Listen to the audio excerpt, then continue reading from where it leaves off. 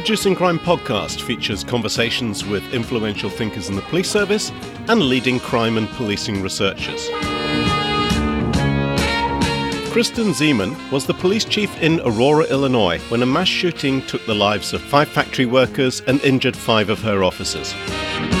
We talk about her new book, being the first woman to lead her department, and the resilience necessary to see her department through the aftermath of a mass casualty event. This is Reducing Crime. I'm your host, Jerry Ratcliffe. As the podcast enters its 5th year, if long-time listeners can believe that, I decided to change up the theme tune. The old theme was the outro that played over the closing credits for classic 1970s British cop show The Sweeney.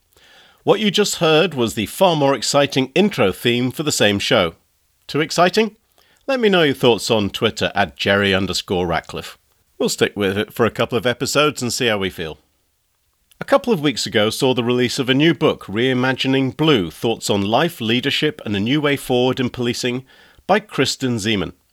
Kristen was police chief in Aurora, Illinois, when, in February 2019, a former employee walked into one of the city's manufacturing companies and murdered 5 people. Responding officers arrived within 4 minutes and a gun battle ensued. The perpetrator was finally shot and killed by police, but not before 4 officers sustained gunshot wounds and a 5th was hit by shrapnel. Like myself, Kristen joined policing as a 17-year-old cadet. She spent her 30-year career with the Aurora Police Department in Illinois, during which time she was the first woman lieutenant, the first woman commander, and eventually the first woman chief. Having done her 30, she recently retired and is a sought-after public speaker on leadership and resilience, and she's still heavily involved in policing policy. I got an advanced read of the book, and as the blurb says, it's a raw and honest portrayal told about a noble profession suffering an identity crisis. She sneaked out of a meeting with the International Association of Chiefs of Police to join me in a coffee shop just around the corner from their offices to talk about being a pioneer for women in her department, the mass shooting, her father, also a police officer who ended his life with his own service weapon, leadership, and a whole bunch of stuff. As you join us, we are just chatting before the coffee arrives and taking in the cafe's ambience, if you can call it that. I came up here because it was just around the corner, but I walked in and thought, but this is the weirdest place. It is. They do bubble tea, but they're playing kind of soft cafe jazz in the background. It's like they've decided they have no idea what genre they're going for. They're just going to go for it all and see what sticks, right? Exactly, yep. I like it. What made you decide to start the podcast? So I wrote a book called Reducing Crime, A Companion for Police Leaders. Mm-hmm. It does get occasionally cited, which surprises me because it's the least academic book I could write. Mm-hmm. Because the Philadelphia Police Department put one of my old books called Intelligence-Led Policing on the promotion exam, and I think they thought it would do me a favor. And the only reason I learned about it is that I had a sergeant. So once said to me in Philly, he said, I had to read your fucking book. Oh my gosh, that's great. You're like, you're welcome. I was like, thank you so much. Thanks. I'm like, seriously, why would they put that book on the exam? It was written for academics. It's brutal. So this book, Reducing Crime, is like half the size, written in English. It's got pictures and different colours and vignettes. And I tried to write a book for cops. And then I thought, well, if I'm going to support that, why don't I support it with a podcast? Yeah. You know? Here I am, 4 years down the line. It's only once a month, but it's good fun. And I meet some great people like yourself who've got ideas, who are prepared to be vulnerable, put yourself out there. You know, reading your book was fascinating. Did you read it? Yeah. Talk about vulnerability. Yeah. That's exactly what that is. What sort of feedback have you got? When I first started writing it, I was not writing it for anyone. There was not a particular audience I had in mind because it's not a cop book. When you read it, it's a memoir. It's about a troubled childhood. It's about leadership. It's about failures, many of which I have failed forward. That's how we describe things these days. Failing forward. It's about lessons I have learned about leadership by what not to do, by watching others and being a product of their subordinates and saying, if I ever get into a position of leadership, I will never do what they did. And then it's about policing. Right. Wait a minute, this is not for the cop. That, it is, for sure it is, but it's also for other people. And I love that feedback because people just automatically assume it's a cop book, and no, it's not. To some degree, I think that is what makes some of the most fascinating television. I mean, I don't watch a lot of, in fact, I watch hardly any police stuff because it's like you can just sit there and spot the mistakes. But the really good police stuff tends to be, first and foremost, about human beings. And the policing just happens to be the mechanism by which we discuss the city or the drug markets or human interaction. It's merely a mechanism to discuss all these other things that are going on. Hill Street Blues was a great example of that. I think one of the great examples of that, where it was just about people. Yeah. Well, and that's why it was important to me, is this is what we're suffering from right now, today, in this present moment, not seeing each other as people. Yeah. Whether you're a police officer or whether you are a person who lives in the inner city, we're not looking at each other. We're generalizing, we're stereotyping. And so I wanted to tell the story, and I call it a misunderstood profession because I believe that it is. I believe that when you look into the hearts and minds of the majority of police officers, they are good people who want to be doing good things in their community. They are here to help. No, I'm sorry. I'm on Twitter and they're all racist, white supremacist, Nazi baby killers. Exactly. They wake up in the morning and they just want to eat babies, Yep. I mean, yeah, cannibals. Every morning they wake up and think, who can I shoot today? What unarmed person who is being completely compliant can I shoot today? To me, that's why the book became important to me, is to tell a story of a flawed human who's a cop. In reading it, and we should mention the name of the book, in reading Reimagining Blue, what I thought was really interesting is that it's almost you were destined to be a cop. Mm-hmm. Your father was a police officer, and then you had all these experiences in your background. In reading it, I kind of felt like there was a sense of inevitability that you would join the policing profession. Yeah, and that's all I ever wanted to do. I was one of those kids that knew exactly what they wanted to do and to be when they grew up, with my father before me, who's a police officer. But my father was two very different people. He was a police officer by day and a raging alcoholic by night. Very troubled man, yeah, that came across. Which makes me passionate about mental health and wellness for police officers.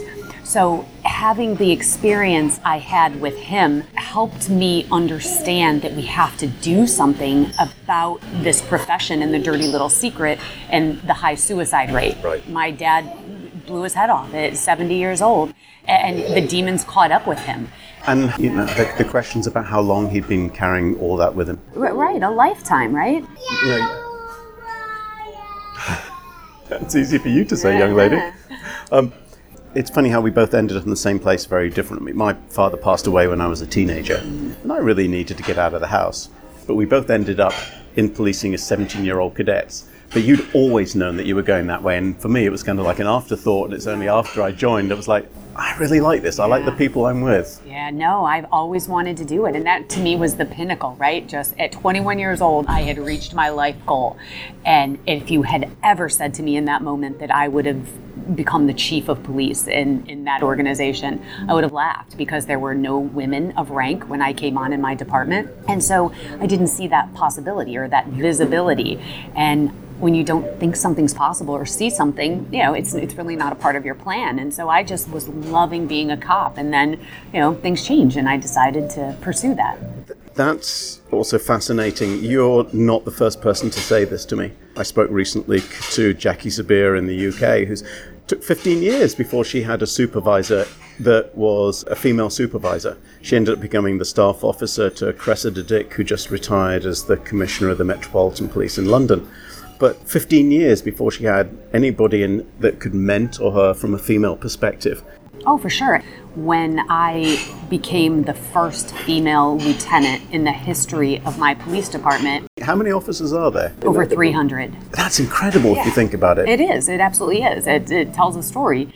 But I was so uncomfortable with the headlines because I was getting promoted with my colleagues who are males. I had come up with these men, and they are just as competent, amazing men, but it was all about me. My whole career, I just wanted to be one of the guys. I just wanted to fit in. Yeah. So it took me until I think I became a commander where I started to recognize the responsibility of being a first and why that visibility matters, which shows you how remedial I am, because you would have thought, since I didn't have that role model and didn't see it, that I would welcome being that role model. But instead I was like, no, look away. That notion of just being essentially one of the boys I think sometimes it drives people to be the type of police officer that they don't naturally want to be. Yeah. And I've been talking to people about that almost impossible metric, which is what is the ideal police officer? Yeah. And that culture drives, to be one of the boys will take you down a certain path, especially in a male-dominated business. For sure. Did you feel that pressure to go that route? I did, and I will tell you that men feel it too. And I didn't understand that until I started telling this story about my attempt to fit in. And then I started emulating the officers around me. And that could be good or bad, depending on which officers you choose to emulate. Right. And I'm a 17-year-old cadet, and I'm riding with any cop that will let me. Like, hey, can I go on a ride along with you? And it just so happened that these police officers were not necessarily the ones who should be putting forth the example to a young sponge. And so I started emulating the way they acted. As I look back, that's where I started to understand where I lost myself, what I call my street personality. I started to talk down to people instead of to people. And I judged people, and I was very curt. And this is nothing like my actual personality. Oh, it's totally mine. I'm still like that. Exactly, yeah. And so, but I started to think, okay, if I'm a cop, then I have to borrow power from my position, and I have to act as if I have power. Well, then it started to click in me as I started to watch the other police officers who were successful in that they treated people with human dignity and respect and still did their jobs. Right. Put handcuffs on them, I think we tend to venerate cops who don't demonstrate a lot of doubt. They seem to know what they're doing all the time. But then when you get into leadership positions, that's an area where more doubt is necessary because the problems are so more nuanced and complicated, and some of them are wicked problems that don't have easy solutions. Well, first of all, to touch on your first point, there is a confidence that must be, we call that command presence. Right. Where we have to exude that, or else if you walked onto a scene and you didn't have any of that, no one would listen to you. So, no, it becomes the technical term, I think, is a clusterfuck. Exactly. And so you have to have that certain nuance to be able to command a situation. Sometimes you have to be in that mode where it's task, not ask. Absolutely. But that's not all the time. No, I was going to say is we have our yes people, our no people, and our maybe people. And our jobs are to get people to yes. What we fail to do is tap into the greatest tool that we have as individuals, which is our human influence.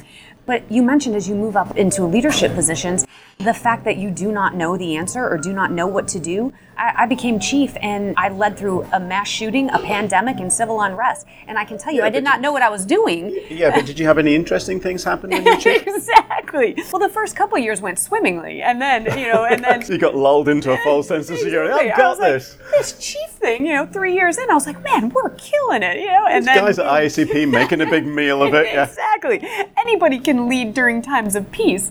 But that is where, as a leader, and I have never felt shame in saying, guys, I need help. I do not know how to handle this. This pandemic is brand new for me in my lifetime and in my leadership. I think as a leader, that to me is, and honestly, this is how I've made it through by saying, I'm not sure what to do here, and I will take the best idea, whoever has it. Yeah, the mass shooting, this is the kind of thing that you wouldn't wish on anybody. This is only 2019, February 2019, and it was a former employee, and I'm not going to name him, because fuck him. Yeah. Walked into the Henry Pratt company it's in Aurora, Illinois. What does the company do? It manufactures water valve. No reason to think that this is going to happen. No, he was working that morning and he had gotten written up the night before for very minor infraction, not wearing his safety goggles on the plant floor. But this had been a series of minor infractions that he had been disciplined for.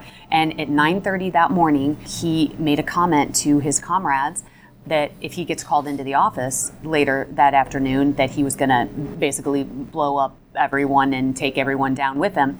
And not one person reported that to a supervisor. But he made those threats and stuff like that in the past, I believe, to some degree. He was angry. They dubbed him as this guy was angry all the time. And of course, there are lots of people in society like that. So how do you, Right. How do you know which one is going to commit a mass shooting? Yeah. And then he ends up killing 5 people. Your officers turn up within 4 minutes, which is spectacular as a response rate, but then the whole scene takes, 90 minutes to unfold? Yeah, well, first of all, after he can't find anyone in the plant, so he had shot 5 people, they run out, so he then sets up an ambush for the officers who are responding, and one by one shoots them, 5 of them. Yeah, you had 4 officers hit and 1 was hit by shrapnel? Mm-hmm. Oh my goodness, yeah, crazy. One of the things that I was thinking about with this, your ex-husband, who you seem close to, you have some kids with, and your current wife are both in the department. Yeah, that's pretty Jerry Springer, isn't it? Yeah. Well, I wasn't going to go there. Yeah. But I'm just trying to think, when you're hearing all this unfold on the radio, is there something that's crossing your mind? Oh, every officer. Matt, your ex-husband, was one of the responding officers. Yeah, and he was with the cluster of 3 flanking the door. The 2 got shot. So the father of your kids is rushing into... Father of my children is rushing in, and my daughter, meanwhile, is calling, "Are you guys okay?" Right. And I can't tell her because I don't know that he's okay. 3 of her 4 parents are police officers, and she's asking me. But I had this moment even before, about my ex-husband and my wife. It was these people who are getting shot, their wives flashed into my head. I know their wives, I know their kids. I mean, I've been in this police department for 30 years. And then when I heard my ex-husband announce that he was on scene, I was having all of these thoughts, but then it has to be a switch. And I remember saying, stop. You have to focus. You cannot stay there. I can't stay in emotion. I can't work and operate in emotion. I had things to do with the scene. I had a role to play, and I managed, and I don't know how I did it, to flip that switch and just dive right into work. And it wasn't until it was actually later that my wife, Chris, texted me and said, "I'm going in." Because at this point now, this became a 90-minute manhunt for the shooter. And she said, "I'm going in." And I had that moment again. I sat there, I looked at the phone, and I responded, and I still have that text, and it says, "Go kill that motherfucker." Bring out my total nerd capacity here, because in Star Trek there is this training scenario called the Kobayashi Maru, but it's an impossible scenario that you can't win, and it's about sort of training people on leadership in impossible situations. This sounds like that, right? Yeah. It's a shooting, you've got officers injured, you don't know where the shooter is, and now on top of this, you've got family members involved. Come on, at that point. Yeah, exactly. Oh no, yeah, it was absolutely insane. But it didn't really hit me until later. There is a 13-minute video that I have of all of my officers getting shot by this monster. It wasn't until that moment that, as I was editing this video, watching the bullet whiz by my children's father's head, it took me 20 times to watch it before I stopped sobbing. So what, in the moment, in the middle of it all, it was like, let's go get this motherfucker. And afterwards, it was, I almost lost my family.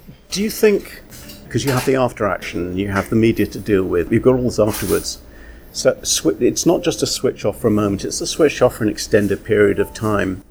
How much of a toll does that take on us? Because it's not normal. I mean, our evolution is to deal with things as they happen, because that's our fight, not flight, all of this kind of stuff.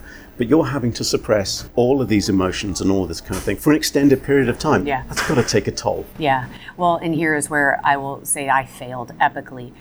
I think I did a great job of taking care of my police officers. That's all I wanted to do, was make sure they were okay, and the families of the victims. I went to every funeral, tried to stay in contact with them, and made sure that not only on the day of the incident that we had mental health professionals at the ready, and we had already started building a culture of moving away from that machismo, I'm not going to ask for help, to it's courageous to ask for help. So we'd put all of these mechanisms in place. And so the officers were doing a fantastic job asking for help and going in and talking to people. And one of them showed up at my house with a bottle of whiskey, on the Sunday after the shooting. That's always the solution. If in doubt, you know what? Would I tell you what? Well, you know what you need in the moment, and that is what that man, he brought his wife, and they sat in my living room, and I drank whiskey with him, because that is what he needed in the moment. If it works. It works. It's not a long-term solution. Especially coming from, remember, my raging alcoholic father, but, so I don't condone that as a long-term, yes, a solution. But what ultimately happened was I spent so much time putting energy into making sure everyone else was okay. And I didn't realize that in that process, I was not okay. Right. And because I didn't think I could be. I had to make sure they were okay. Also, that's got to have impacted your kids. Oh, I'm sure, absolutely, because I was at that point still talking about it as, the incident, the shooting incident, and not talking about it at the level of emotion that it deserved. And my ex-husband went and got help immediately. I mean, he did the right thing, But for me, and it wasn't until someone walked into my office as well and said, "Hey, you okay?" And I was like, "Yeah, I'm fine." And they're like, "Okay, we just want to make sure you're okay because you're taking care of everyone else." And I was like, "Yeah, I'm totally fine." Yes, that kind of, I'm totally fine. Yeah. Don't ask, don't penetrate. Exactly. They let me fake that, and I was good at it, though. I said, "No, I'm great, I'm fine. Just make sure you guys are okay." And it wasn't until I broke down, later, it was when my son called me, and one of our shooting victims, was the same age as my son. Mm-hmm. And it wasn't until weeks later that I missed a call from my son, and it was that triggered me, because I immediately thought, that child, that mother who lost her son, Trevor Wayner's his name, and he was killed on that day, she can never call her son back. Right. And I missed a call from my son, and What if that was the last call? Oh, that's what did it. So it took that moment, and I fell to my knees, and I sobbed, and I called my son, and I just kept calling him until he answered. He was in college, and he left class, and that was the moment, and that couldn't have been great for him, to have to manage me. But that's what it took. So it's the point here is that you can think that you're okay, but your head tells you are, and your heart tells a different story. You've now moved into spending a lot of time traveling and talking about leadership. And I was fascinated reading the book that I didn't know that Michael Neela was a captain of yours, who obviously runs Blue Courage, who's been trying to help a lot of police departments and their leadership teams deal more deeply with some of these issues beyond the kind of superficial leadership stuff, which I think is absolutely great. Yeah. Are the lessons from your experience, especially around a mass shooting event, but I suppose more broadly, especially being a woman leader in policing, have they come easily in terms of speaking to people, talking about this? Yes, and the reason is because I'm very comfortable in front of a crowd, and it started as a young community-oriented policing officer where I found my place in front of an angry neighborhood that was mad about crime happening or quality of life issues, and I learned early to have a voice in front of an audience. Well, those skills are pretty useless now because there's no angry neighborhoods out there at all. So everyone's so calm. So I cultivated that early on in my career. But the lessons of leadership, Michael Neela, you mentioned, was one of the ones that pushed me towards all of the schooling, the education I got. But isn't that interesting? It's almost like you need a mentor in policing to say, hey, go and become more educated, take that role. It comes back to that, what we were initially talking about. If you have a culture that's pretty anti-intellectual, you can get sucked up into that. And I know some departments where they almost wear their anti-intellectualism as a badge of honor. They do, and they call it street smarts, and you don't need any education or opposing thoughts. And to me, formal education, and maybe let's not even call it formal. Let's not call it formal education, because there are people who I don't believe that a degree makes you smarter. I know lots of people with PhDs, and I can completely agree with that. Exactly. My point is well taken. But bettering yourself. Are you learning different philosophies of policing? Are you bettering yourself? Because when you better yourself, then you better our profession. So it's interesting that it's almost like having somebody else who was doing that, like Michael and some other people in other departments, almost gave you permission to go, no, it's okay, I'm going to go and explore other ideas. Yeah, I've gravitated towards those mentors who have pushed me to education.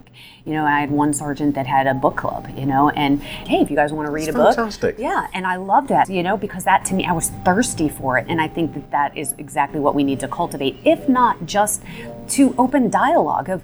They could also listen to podcasts, couldn't they? Listen what a great to a podcast. Idea. And that is now the evolution of books. People don't have time to read, and so people listen to podcasts. Same thing. It's what data are you getting? What education are you getting? Is it an opposing position? Great, let's talk about that. Yeah. Instead of, I disagree with you and I don't want to hear from you. Wow, tell me how you came to that idea that I truly do not understand. Yeah. So you've been going around and doing a bunch of traveling, and and one thing I had to laugh, I'm going to tell you this because I laughed at your tweet where you were put up in a hotel that was hosting a junior cheerleading competition. 7,000 cheerleaders. Nobody tells you. 7,000. Nobody ever tells you this when you start traveling. And people, it's great for when you go traveling, you go to these great places. And I was just in Avila, Spain, which is a beautiful city, but they never put me up in a fucking hotel which was full of cheerleaders. The level of shrieking, I mean, the decibels, it was, and flip-flops down the hallway. I mean, very impressive, acrobatic feats, but also very loud. I did not get any sleep during that stay. Oh, I can't imagine. I mean, I once stayed at a Marriott, and I can't remember where it was, but I walked into the hotel room, and they had the brochure. It has a picture of some loungers on a beach. It's, join the Marriott Club and stay in these beautiful places. And I looked outside of the window, and I was looking over the sort of the loading dock of the local shopping mall, and there was a meth head beating the crap out of an industrial dumpster that had wronged him in some fashion. I'm going, this is not what the brochure looks like. The brochure. No. That is a bait and switch. Travel. It's entertaining. But when you're doing this and you're speaking to these groups, I mean, are these lessons, is it just passing on the experience, or are there sort of structured ways that people really can learn the lessons? Because there's so much in the mass shooting dealing with the incident at the time. So there's a lot to learn about how to manage that. Then dealing and managing the people afterwards. Mm-hmm. And then dealing and managing yourself. Mm-hmm. I mean, that's a lot to squeeze into come and talk for an hour. Yeah, it is. And that's why I can barely fit it in an hour. The epiphanies I had is that this conversation about shooting preparation and prevention shouldn't be for cops. We can talk about operations, what went right, what to do, what not to do.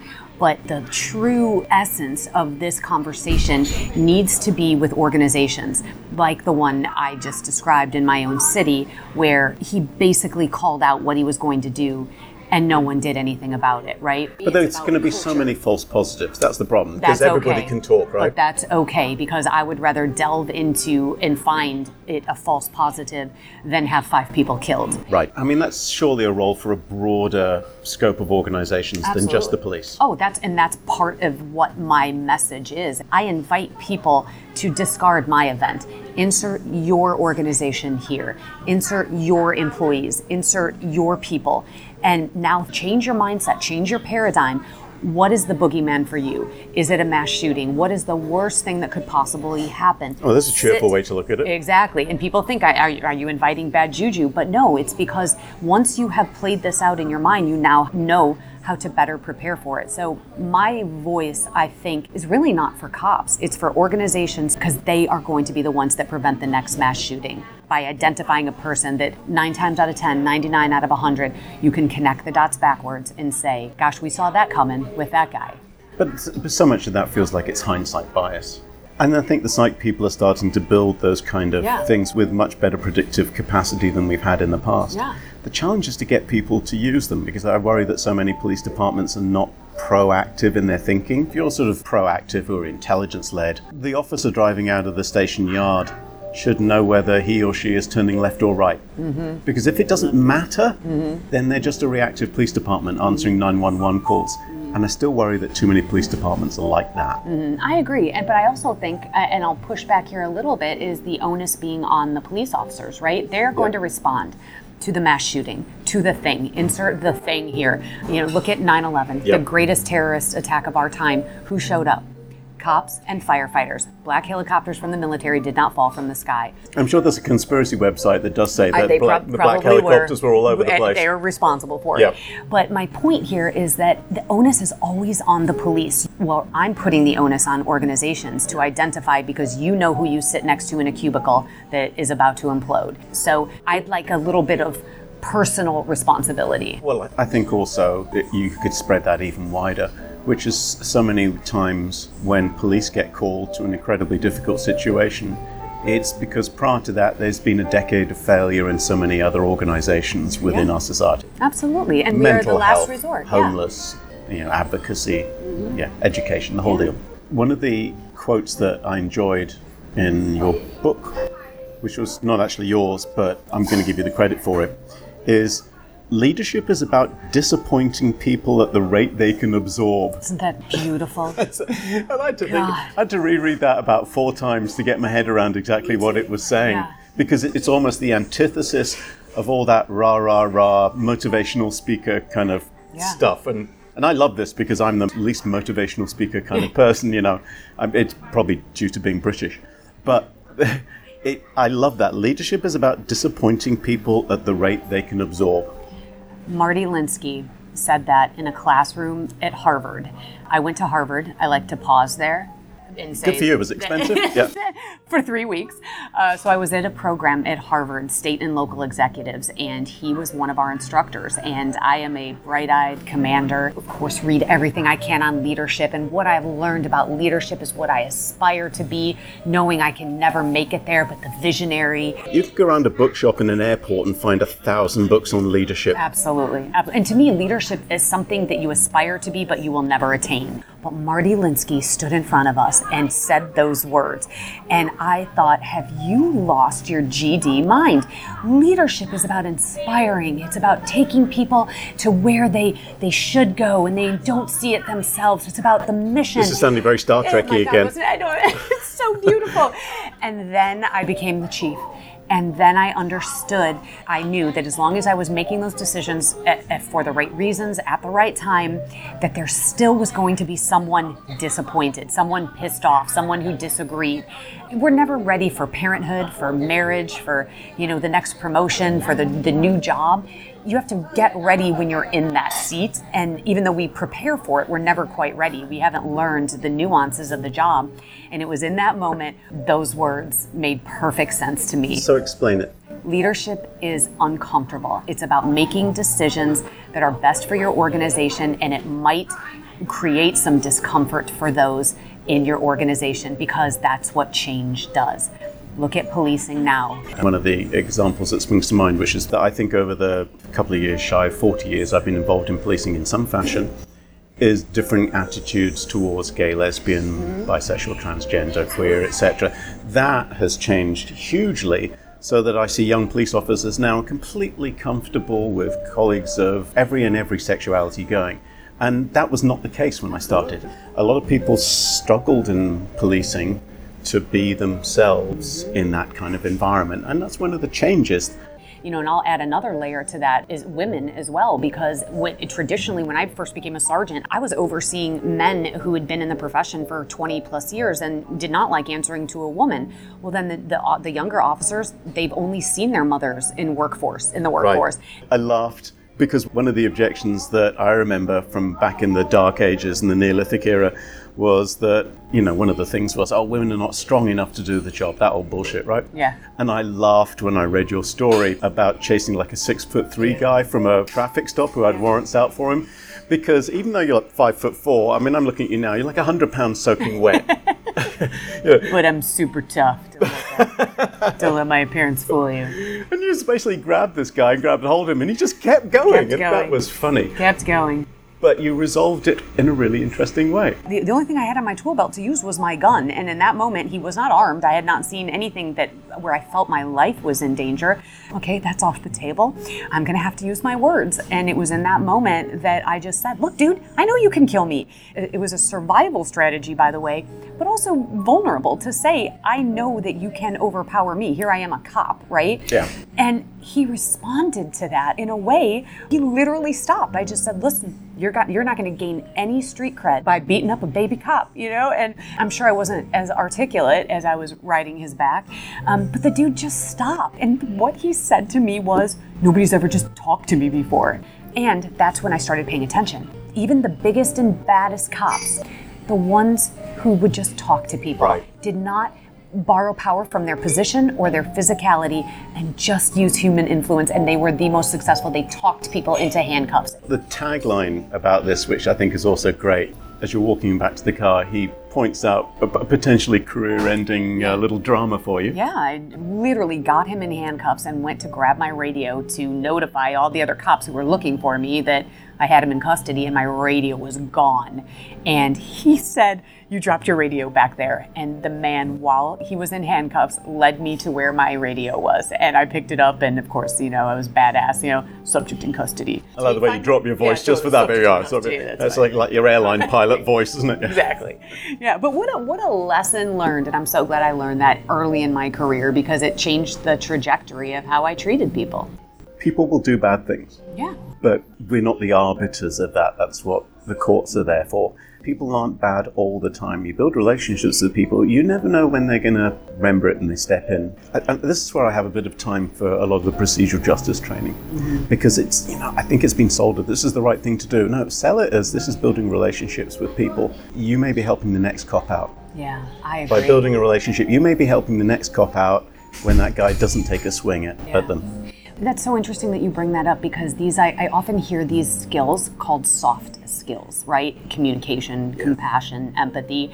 And yet when you really look at what these skills bring, it's officer safety. It truly is de-escalating that other person from harming you. And so I argue vehemently that you can call them soft skills, but these are survival skills, you know, and just showing a little bit of compassion and, God forbid, vulnerability, I believe that they will save you, or to your point, the next person that interacts with that person. I've been doing work with transit cops, and there's actually a lot of community policing goes on, even around subway stations, because you have a community of people around there. And the ones that build relationships, you can just see at some point, if things go south, they may have a bit, somebody may step in and help, or at the very least not step in to pile on. Yeah. And these small things make a difference, building relationships. And like you said, I call it cops and robbers. There's always going to be crime. Thank goodness, otherwise we'd be unemployed. We would be unemployed, right? I don't know what the hell security. I would do otherwise, yeah. Job I security. know, right? But people are neither all good nor all bad, unless you are a bona fide psychopath, right? Do things I feel seen. Good. And you can point to why they are the way they are, right? Yeah. The product of their upbringing, their environment. It's textbook, especially to, a guy like you. And listen, we still have to do our jobs. That doesn't mean that we're soft and we're not going to turn our heads. There's accountability that matters. Just like I think cops should be held accountable. Yeah. Just like cops should be held accountable, so should members of the community. And that's what our job is. Yeah. It's called law enforcement, right? We still have to enforce the law. Yep. That's not sexy. So it's not sexy, but it has to be done. But I believe it can Somebody be once done. said that policing is a necessary evil. It is. Look at our democracy. When left to its own devices, we will have vigilante justice.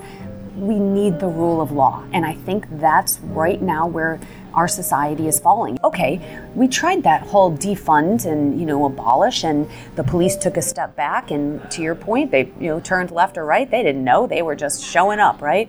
And where does that get us? Violent crime is up 30%. Some cities are seeing more homicides than they've ever seen before. Listen, in my profession, we call that a clue. You need the rule of law. You'd never be a sociologist, choosing to ignore all those lessons. Yes, I know. I'm into logic. Careful now. Dangerous territory, Exactly. All this thinking. Where's it going to get you? The word reform, it insinuates this complete overhaul. Listen, I started my career with the Rodney King incident. I ended my career with the George Floyd incident. If you looked at the two bookends of my career, you would not assume that change has taken place. And yet we've developed body cams, and by the way, this is before George Floyd. Good progressive chiefs that have genuinely committed to making their law enforcement team better have committed to these things. Mental health and wellness for their police officers, de-escalation training, all of the things that were demanded of us after George Floyd. I've been doing that for 10 years at my police department, and my predecessor started that. So to say we need a complete overhaul is not factual, in my opinion. I spoke to Bill Bratton, and he said, I'm a reformer. Yeah. I think the issue is that people on the outside who don't have a good sense of the changes don't get it, and they don't see that inside the policing there are lots of reformers who are moving policing forward, but they just don't see it because they're not involved. Correct. And then the headlines don't help, right? Those few incidents don't help. Now, arguably, they're big incidents, so there's no defending those. No. But gosh, But you can't judge a profession that has 60 to 70 million police community interactions a year by the 3 or 4 videos you see every month on YouTube. Without a doubt. And I also think that because policing is conducted in the public eye, it has been forced to be more reform-oriented than many other professions. Mm-hmm. Yeah. I'd love to see surgeons wearing body-worn cameras for every surgery and make those public. Yeah. I think we'd be horrified in some cases. I think you're right, and I think judges should wear body cams and state's attorneys. I mean, when you talk about prosecutors, when they're making the decisions about whether they're going to prosecute a case or not. Absolutely. We should be able to see those decisions. Yeah, but so we're always going to have people that are going to commit crimes, but to me it's about holding people accountable, and we need to hold police accountable and our society. Finding that balance. Yeah, it's very difficult, but it's necessary, and there are great cops out there that can do it, and I believe in them. Absolutely. You know, I've been lulled by this gentle Jazz. Yeah, this cocktail hour, jazz, piano playing in the Is this a background. strip club? Where are we? Yeah, it's fantastic. Unfortunately, they're about to wrap up and close, so we better wrap up. But I can talk to you all day because this doesn't even feel like it's being recorded. It's no, just, I love your brain. This has been super fun. Yeah. Thanks ever so much for doing this. What's next for you? I don't know. For the first time, I was with my department for 30 years, and I left a little early before I turned 50. I'm 48, and I left because I really felt I could be more impactful in the law enforcement world. You're here at an ICP meeting, so you're still clearly wanting Absolutely. to be involved. I am very much involved with the international chiefs for sure, but my voice right now is important, I think, to spread the message of preparation, culture, leadership, and so that's what I'm doing right now, and I'm very lucky because people are asking me to speak. I know that that is a gift, and it probably won't last forever, so I'm conscious of that, but they keep asking me to speak. I'm going to keep doing it. I will say I get little pangs when I get a phone call that says, hey, would you consider, putting in for this chief's job? And I have those moments, and when the right one comes along, I can't promise that I won't pursue that. I don't know. And it's the idea that, I felt it when I left the job, from what you think is going to be your career future all laid out, and then I had a mountaineering accident, and that was the end of my career. Yeah. And in equal parts, I found it daunting and exhilarating. From a person who has always had her life plotted, planned, where Structured.